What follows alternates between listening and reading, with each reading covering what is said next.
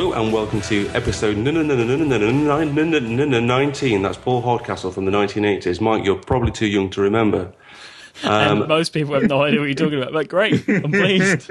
It's a very famous song from the 1980s in the UK, possibly in America as well, I'm not sure. Forget that happened. It's the Right For Your Life podcast, and we're very pleased. We've already heard from you, Mike, and that laughter there in the background was the wonderful Patrick Roan from Minimal Mac and various others. Hello. Hello, good day, sirs. And I've been fairly looking forward to speaking to you, Patrick, and I very much appreciate you coming on the. I appreciate you. Thank you. I appreciate you coming on the show. And there's quite a lot to kind of talk about, and I think it's going to be quite an interesting conversation because you've had quite a journey over the last couple of years. I'm going to ask you to describe who you are and what you do in a second, but you started off with, well, you didn't actually start off, but I found you through the blog Minimal Mac, which is, I think, what you're best known for. But then, my best known site by far. Yes, indeed. And then, but the journey has completely exploded since then. So, but first of all, if you could sort of explain to the Right For Your Life listeners who you are, and I think that would be a good place to start. Well, I'm Patrick Roan. I'm a writer and essayist and author living in St. Paul, Minnesota. We already mentioned Minimal Mac, which is probably my best known site. But if you want to really see where I write, like actually write like real stuff, not just link to pretty pictures of clean desktops and crap like that, then patrickroan.com is where you want to go. And also, I'm the author of 2 books. Keeping It Straight is the name of one, and Enough is the name of the other, recently released, both of which are available if you go to patrickroan.com/books, which I urge you to do, and buy one in the flavor of your choice. Buy both in the flavor of your choice. I've been listening to the podcast Enough for, since you've been doing it, really, and I've heard you talk about the concept of enough and what is enough to each person quite a bit. And I have when I've heard you talk about it, I've sort of gradually realised that that's kind of my philosophy on writing is actually tied into a lot of things that you talk about. So we'll come agree. We'll come on to philosophy later. Mike, let's kick off with a sponsor, shall we? And then we'll crack on to the hard yakka. Thank you, Ian. That kind of makes it sound like I was pre-recorded, which is quite interesting. So I've not really said much. And then let's go over to Mike. Thank you very much, Ian. This episode is... No, don't. I just thought it was quite funny. This episode is, of course, brought to you by the lovely Squarespace, which is everything you need to create an amazing website. What you need to know today and what I'm going to tell you about is the amazing apps that Squarespace have created for mobile devices. They allow you to post and access your statistics and a bunch of other amazing things no matter where you are. You have the ability to post to your blog or any of your pages in HTML, rich text, Markdown, and text style. They're the native text inputs that are accepted by the application. Gives you the control to post how you want, when you want, where you want. You can view a preview of your posts and post them directly to the site, or you can save a draft to the website or locally to your device. You can upload and edit multiple pictures directly from your device. You can also, when you're adding text, if you're writing a blog post, you can add links, bold text, italicized mark quotations, and even set excerpts directly within the editor on the iPad. As well as all of this, you can access and edit in offline mode, view your statistics. As I mentioned, this includes visits and referrer information, as well as searches as well to the blog or to your site. You can manage comments, multiple account access if you have more than one Squarespace blog, and much more. This app is so indispensable for anyone using Squarespace, and it's absolutely free for all users of the service. It's available for iPhone, iPad, and Android. If you go to squarespace.com/70 decibels, there'll be a link in the show notes. You can start a 2-week free trial there. As part of the trial, you can download and use the apps. There's no credit card required, no fee at all, obviously. It's a free trial for 2 weeks. If you sign up, you want to make sure you use the code 70decibels6. That's 70DECIBELS6 at checkout. This will get you 10% off, and it lets Squarespace know that we sent you. So thank you very much. Back to Ian in the studio. Yay. Thanks, Mike. The weather looks great. Now then, Patrick. Yes. So we talked about who you are. Now I want to ask you what you are. Now that's quite it's quite a question to ask someone. But the reason I ask is because I want to know how you came to describe yourself as a writer, and when, at what point in the last however long it may be, that you kind of felt comfortable doing that first. So I guess a bit of background to how you became to be a writer or an author, whichever you prefer. That too. I'm all of that. Well, exactly. But I think it's quite an interesting. It's quite interesting to come from a kind of I guess what my point is, I've had a very traditional kind of writing background. I've got an English degree, and I have a master's in writing, and I've written fiction for years, and I'm a copywriter for a living. People pay me to do it. Mm-hmm. So I kind of feel like it's dead easy for me to sort of wander around calling myself a writer. Mm. But the reason I know that you have a very technical background, and yes. And part of the reason I ask you this is because I think there's just as much legitimacy in you calling yourself a writer as there is me, and I think that's the interesting thing. Okay, well, so I need to probably back up quite a bit here in order for people to understand. I think what you are getting at is, at what point do you stop simply being a blogger or, the dreaded curator word or whatever, and just be able to say, yes, I'm a writer. I actually started off as a writer. I published a book of poetry when I was 16. It's horrible. I have one copy, and I hope it's the only remaining one, and that it will never see the light of day. But even in high school, my nickname was Poet. That's what people called me, was Poet. I was heavily involved in, thank you. I had a spoken word background, did a lot of spoken word performance and poetry and things like that. Even through my late 20s and early 30s did some of that. And my very first job in technology was as a writer for a computer company. A build-order computer company named Zeos. I was one of their 3 staff writers. And they had staff writers because this was before the day of even widespread use of internetwork email, right? So, people had Prodigy or AOL or CompuServe or whatever. They could send messages to other CompuServe users or AOL users or whatever. But this idea of sending a message from CompuServe to AOL didn't exist even, right? And so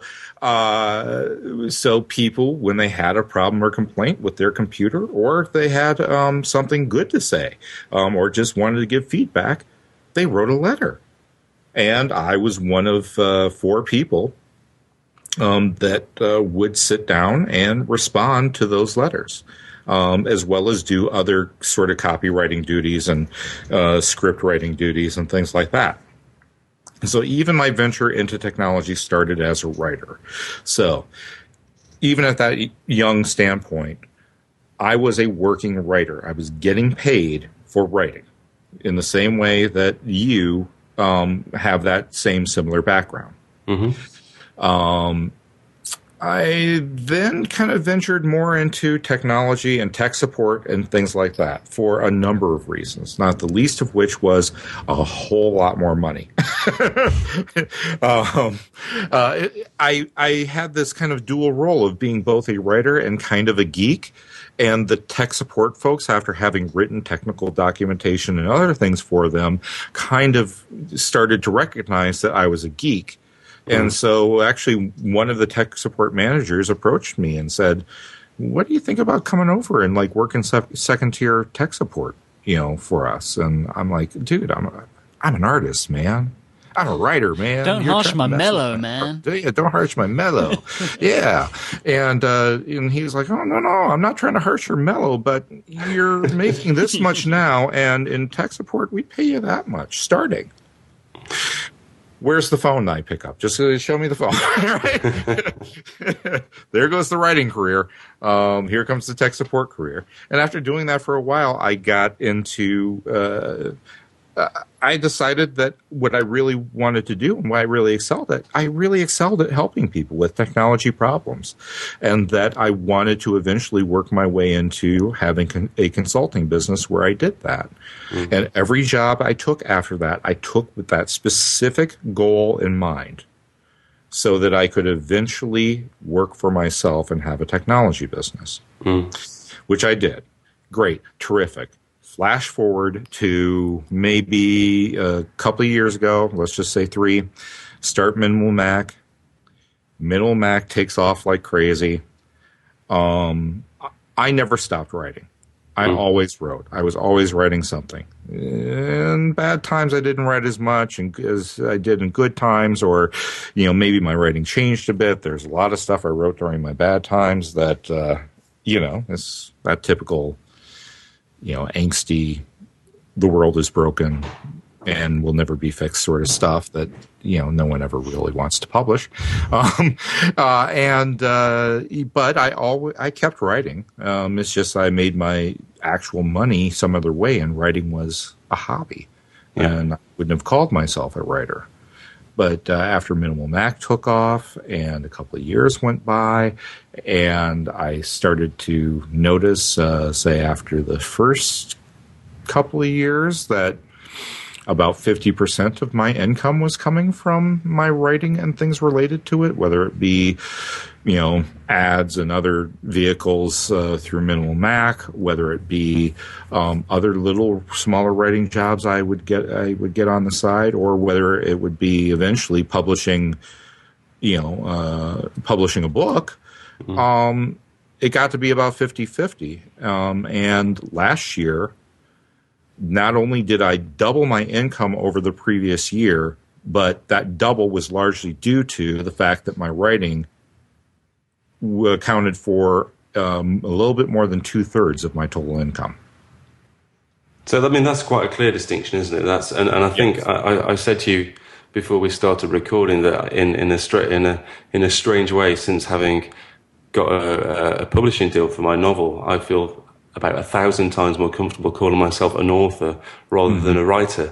And I never really thought about it a great deal beforehand, but it just felt so natural afterwards, because of course I'm an author now, because I've been paid to, a publishing company has bought my book off me, and now people will be able to buy it and I will get royalties for it. And it kind of felt like and I guess in a way I kind of maybe initially felt a bit weird about that, because I realized that it was quite a physical, quite a tangible kind of thing, money. Yes. Should I? Well, but even more importantly, so this is very fresh on the brain, because I just read a wonderful book called Turning Pro by Stephen Pressfield, who wrote War of Art and Do the Work, 2 other really seminal books, I think, on the creative process and what it means to fight through these barriers and get to this place where you got to, which is calling yourself an author. He talks a great deal about this in Turning Pro. The one thing that you did there was you made the decision, you set the milestone in sand, and you said, I did it, I published a book, I am now an author. Guess what that means? What that means is, now that you call yourself an author, it's not just enough to publish one book. You've got to keep doing it, right? Until you decide not to, at which point you will probably also decide that you're not going to call yourself that anymore, right? Or that will become part of your, what you did. I used to be an author, and now I'm, a, famous radio talk show personality. But you get what I'm saying, right? Yeah. That there's always that principal thing that you are, and a big part of what gives you license to say that is simply making the decision that that's what you do, and that's what you're going to do to make money at, and you're going to do everything you possibly can. When you sit down in the morning, when you put on your shirt and pull up your pants and you sit down in the chair.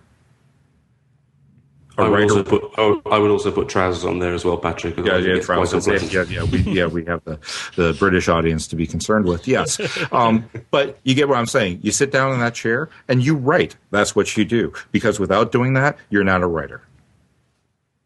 And more importantly, you're a professional writer. So you take that and then you sell it. You find any way you possibly can to sell it.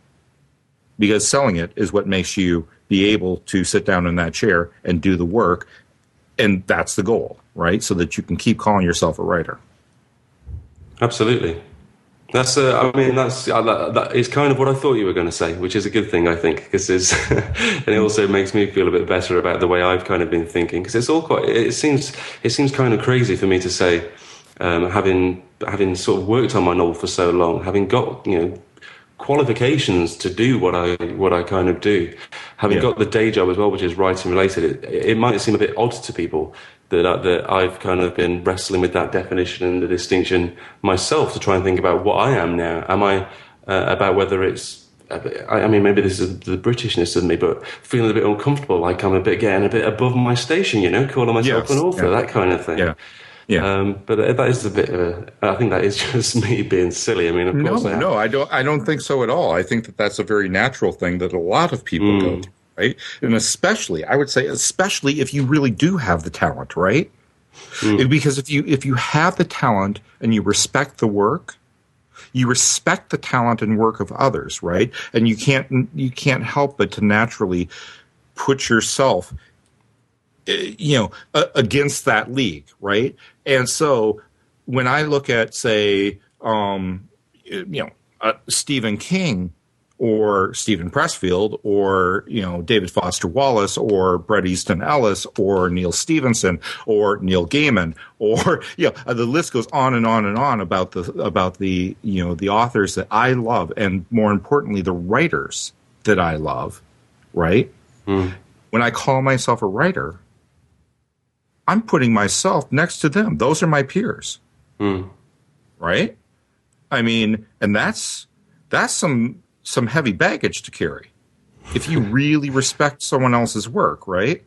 I mean, that's like saying, if you're an actor and you're acting in community plays or doing whatever, but that's how you're making your living, you're calling yourself an actor. Well, guess what? So does Tom Cruise. So does Bruce Willis, right? So does Sylvester Stallone. So does, I mean, you get what I'm saying, right? Yeah, absolutely. I mean, you're on their level. Those are your peers. By calling yourself that, you're putting yourself in that place. And so I think that that's a natural struggle to go through, because it's some heavy baggage to carry, because what it means is the moment that you place that label on yourself, it means that you have to do the work in the same way that they do the work, in the same way that they show up every day and sit in the makeup chair at 5 a.m. and start acting at 7 and end their day at 10 p.m. to go home and to get up in the morning and do it again. So do you. Indeed, slightly terrifying thought. I think that's probably a good place to move on to the second sponsor, Mike. Can we move over to you in Studio 2? Hello, Ian. I'm sure this is a great conversation you and Patrick are having, and I only wish I could be there. But I'll tell you something else that you should wish. Do you ever wish you could look over the shoulder of your designer or developer heroes and learn from the best? Well, at Treehouse you can. With a gold membership from Treehouse, you can get access to their entire projects library. You can watch as their crackerjack team take various projects from idea to implementation, then download the source code and get your hands dirty. You can finish off by completing quizzes and code challenges and show what you've learned. What Treehouse do is they provide you with courses, videos, and loads of excellent, really cool stuff about how to learn to develop for iOS, the web, web design. They're basically, if you're interested in any of that sort of stuff, Treehouse is the place to go. So you can build your app, launch your own startup, or get that dream gig. Just go to teamtreehouse.com/learn/projects. There'll be a link in the show notes for that, to find out more. At Treehouse, they're helping you bring your ideas to the light of day. Excuses not included. Yeah, we need a Treehouse for writers, I think. Someone to teach you. It's funny you should say that. Because I've been thinking that for about 6 months. And if I had the time to put that into action, then then I will. That's amazing that you said that. Yeah, let's talk off air. Yeah, we should talk offline. Let's talk about that. All right.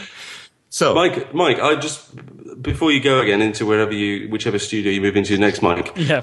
You writing your the book that you're writing about podcasting. Let's not talk about the book again. Sorry about that. Let's not talk about it. But carry on. But it's an interesting question because part of the reason that you said that is because you've not found it as easy easy process. Yeah, I'm struggling. Is that fair to say? Yeah. Over the last few weeks, I'm having a real tough time with it. Do you think that part of the reason that you are struggling with it is because you still don't inherently define yourself as a writer? You don't think of yourself as a writer simply because it's something that either doesn't come natural or that you just don't have the experience to do it. Therefore, you kind of feel like, this is just not my thing. I'm a podcaster. You know, that's what I do. I speak. I don't write.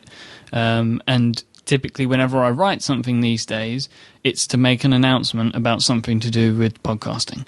And even though the book is on podcasting, it's a lot of work, and I'm not speaking when I'm writing, or it's basically I'm sitting down for hours typing, and it's difficult. It's difficult for me to do that. I've always had trouble with writing. I think I'm good. I can make my point come across quite well. I think I'm a decent writer. I'm just not an author. And I think that's what I've started to learn that quite a lot recently. Sitting down for hours and feeling like you're utterly worthless kind of is what it is, though. Yeah. That is what being a writer is all about. I'll tell you, if you really want to learn why so many writers end up alcoholics and drug addicts and, have these horrible lives or, manic depressives and everything else, write a book. Seriously, that's the way to find out why. It's horrible. Because, it really is, right? What you just described, Mike, is pretty much how I feel every single day. Yeah. I'm not joking about that, right?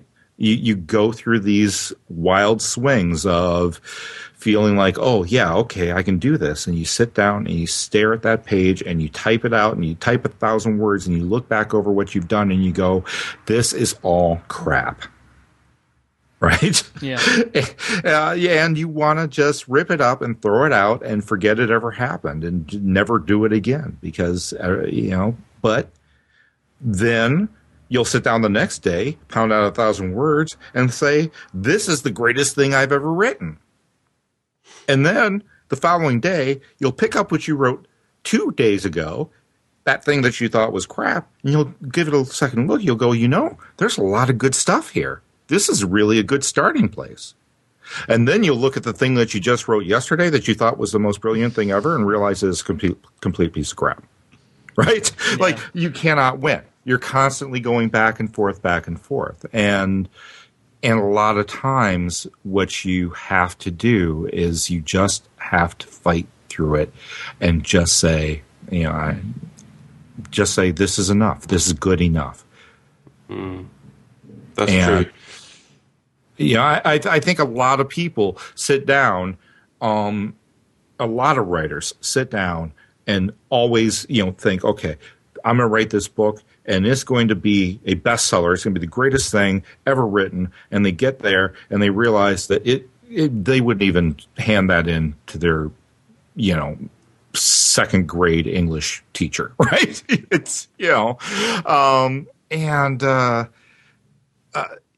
and it's really defeating when you sit down and you think that you've got it and you think that, I can do this. And you find out it's really friggin' hard. It is really hard. And it's true. And it doesn't get any easier either. I think that's kind of the problem.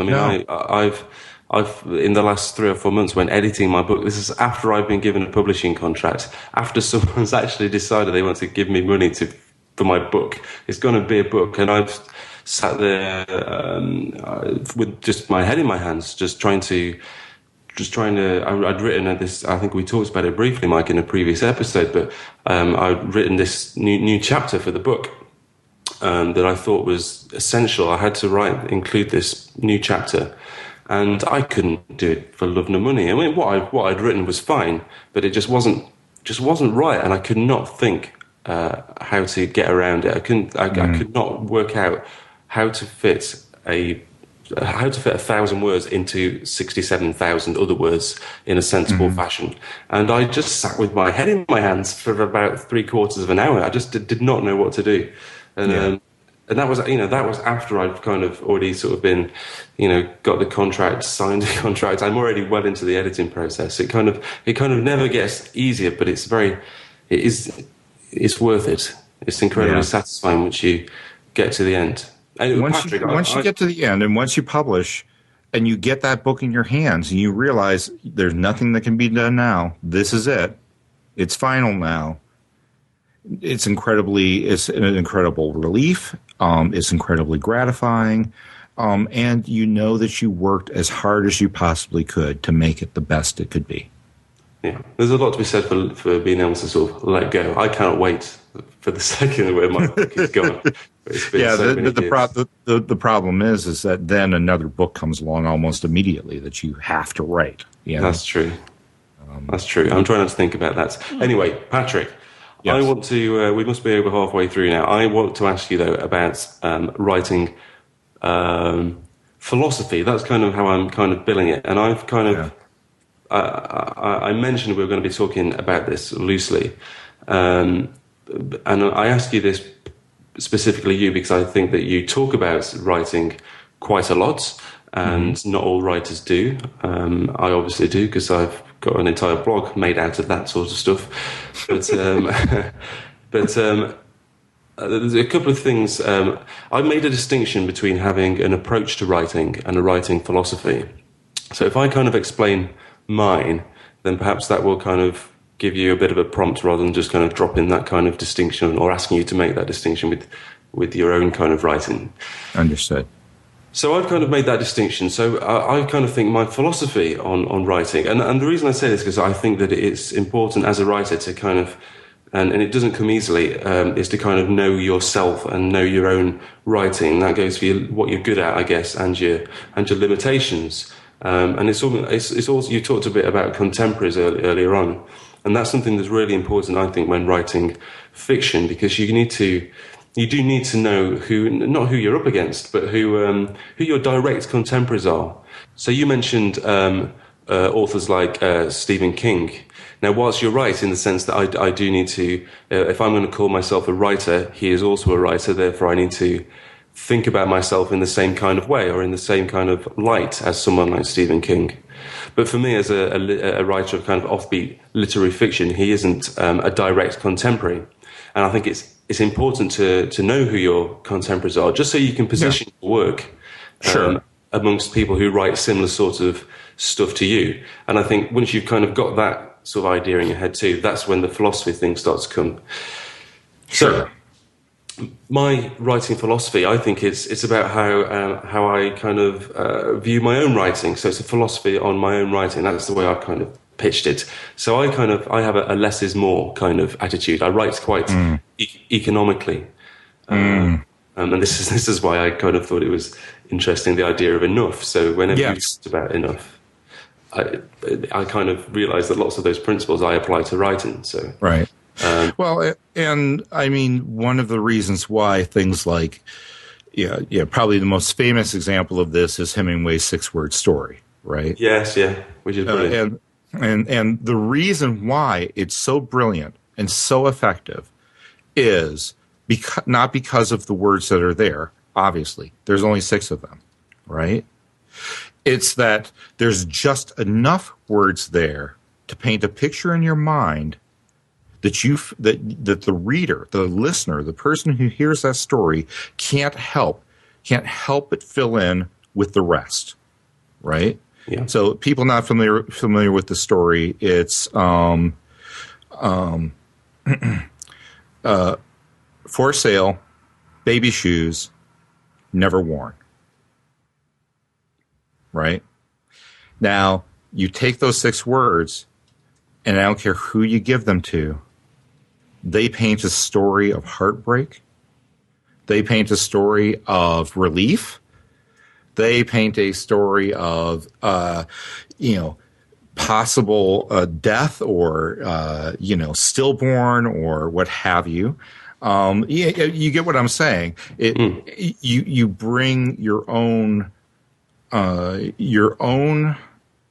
sense to that story, and it's one of the reasons why I think that the best stories are those that give you just enough information to create your own world, for the reader to create their own world, and to invest their own story into yours, as it were. And the way that I kind of think about that, I mean, that's all absolutely true, and a really very good example as well.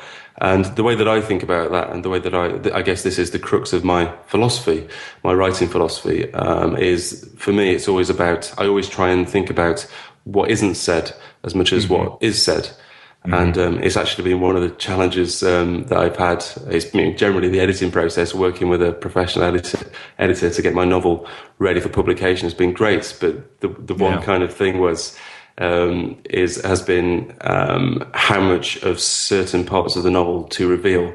And I've been very sort of keen to sort of hold some information back. And it's kind of, what happens here? And I go, well, it doesn't really matter what happens there. I mean, I kind of know what I think happens there.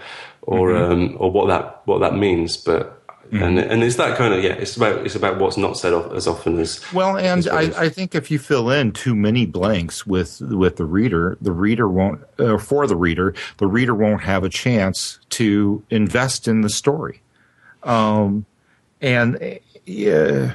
Speaking of Stephen King, that's one of the faults I have with some of his work. Not all of it, but some of it, is he has a tendency sometimes to go too deep into description. And I feel oftentimes, he doesn't allow the reader to fill in the blanks and fill in some of those gaps.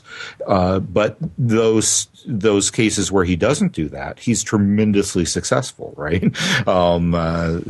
Misery comes to mind.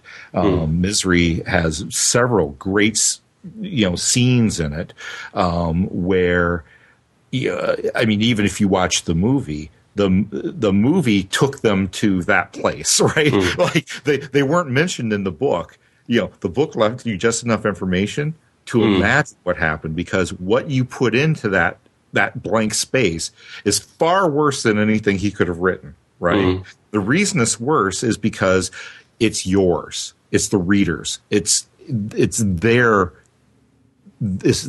story at stake. Absolutely, and that's really how I've tried to think about writing my novel. So, I mean, we may have to have you on for a follow-up episode, Patrick, because I know that time's slightly getting on. So I won't talk about what my distinction between philosophy and approach now, but I will ask you before we kind of wrap things up, just to talk about what your kind of philosophy is on writing, if you have one. I mean, yeah. Here's the thing, because I write something completely different, right? Yeah. I write nonfiction. One of the labels I've been kind of toying with lately to try to give some people some idea, because I still don't think that writer or essayist is enough. When you say those things, or when you say author, people almost automatically assume fiction, right? Or even if it's nonfiction, people, if you just stop at writer, people automatically assume some self-help book or, some technical manual or something like that. That essayist helps people to understand what in fact it is I do, because that is what I do. I write essays, and those essays then are either around a central theme and around that theme closely enough that I can compile them into a book under said theme, like with Enough, or like with the case of Keeping It Straight. There's several themes there, and I tried to group them as best as possible, but even then there are some that don't quite fit. But it really is more of just a collection of various essays I've written over the years. Is there a philosophy that ties them all together, though? Is there a kind of, so my philosophy in writing is that the way I think about my own writing is to be concise and to be economical, because I think that is me. That's how I do it best. Is there something that ties all your stuff together? Yes, and that is I generally tell stories about truth and mission and I'm struggling for words here. I tell personal stories that have a message to impart to everyone, right? I take my observations about the world and the lessons that I learn, and I turn them into stories so that others can do the same. And of course, you've got this sort of, you also have the central themes of I guess, enough and minimalism to perhaps a lesser extent, although that's quite a loose term to tie it all together as well. Yeah. But keep in mind that once again comes from a very personal overall belief system that has to do with that at least for me is deeply tied to my Buddhist beliefs, but also but without being overtly spiritual. But certainly the themes of mindfulness, introspection, and truth are all tied into just about everything that I write. And if there's any underlying philosophy, it is that. Marvelous. Well, thank you very much, Patrick, for coming on the show. It's been fantastic to speak to you. We could probably do with another 2 or 3 hours to actually talk about all these things properly, I think. But never mind. I agree. No, I would love to come back on and do that. So let's make that happen again soon. Well, you'd be very welcome. It's been interesting to talk about kind of the role of, I think the idea of what a writer is, I think is really kind of interesting and at the heart of why people actually do end up completing writing projects in the first place. So, well, I would say the reason why people are listening in the first place, right, is to, is that they either have taken that leap or want to take that leap themselves. Indeed. So, before we sign off, could you tell the world once more where to find you? Yes, I can be found. The easiest way to get to everything I do is actually to go to patrickrone.net. That's PatrickRhone, like the region of France, or the river, or the wine. And on Twitter, I'm at Patrick Rhone, all one string. Marvelous. And Michael? I am on Twitter. I am iMyke, IMYKE. And I am Ian Broome on Twitter, IAINBROOME. And this is like a spelling bee, isn't it? We've all spelled our names for no real reason. Well, we kind of do, especially with Broome. You have a you do have to tell people it's true. Yeah, and Ian can be spelled multiple ways. So yes, no, it is a constant problem. So yes, Ian Broome on Twitter, or you can go to writeforyourlife.net and find me there too. And I think that's it. Thanks for joining us, Patrick, once more. And thank you. Speak to you all next week, you wonderful people out there. Bye. Cheers.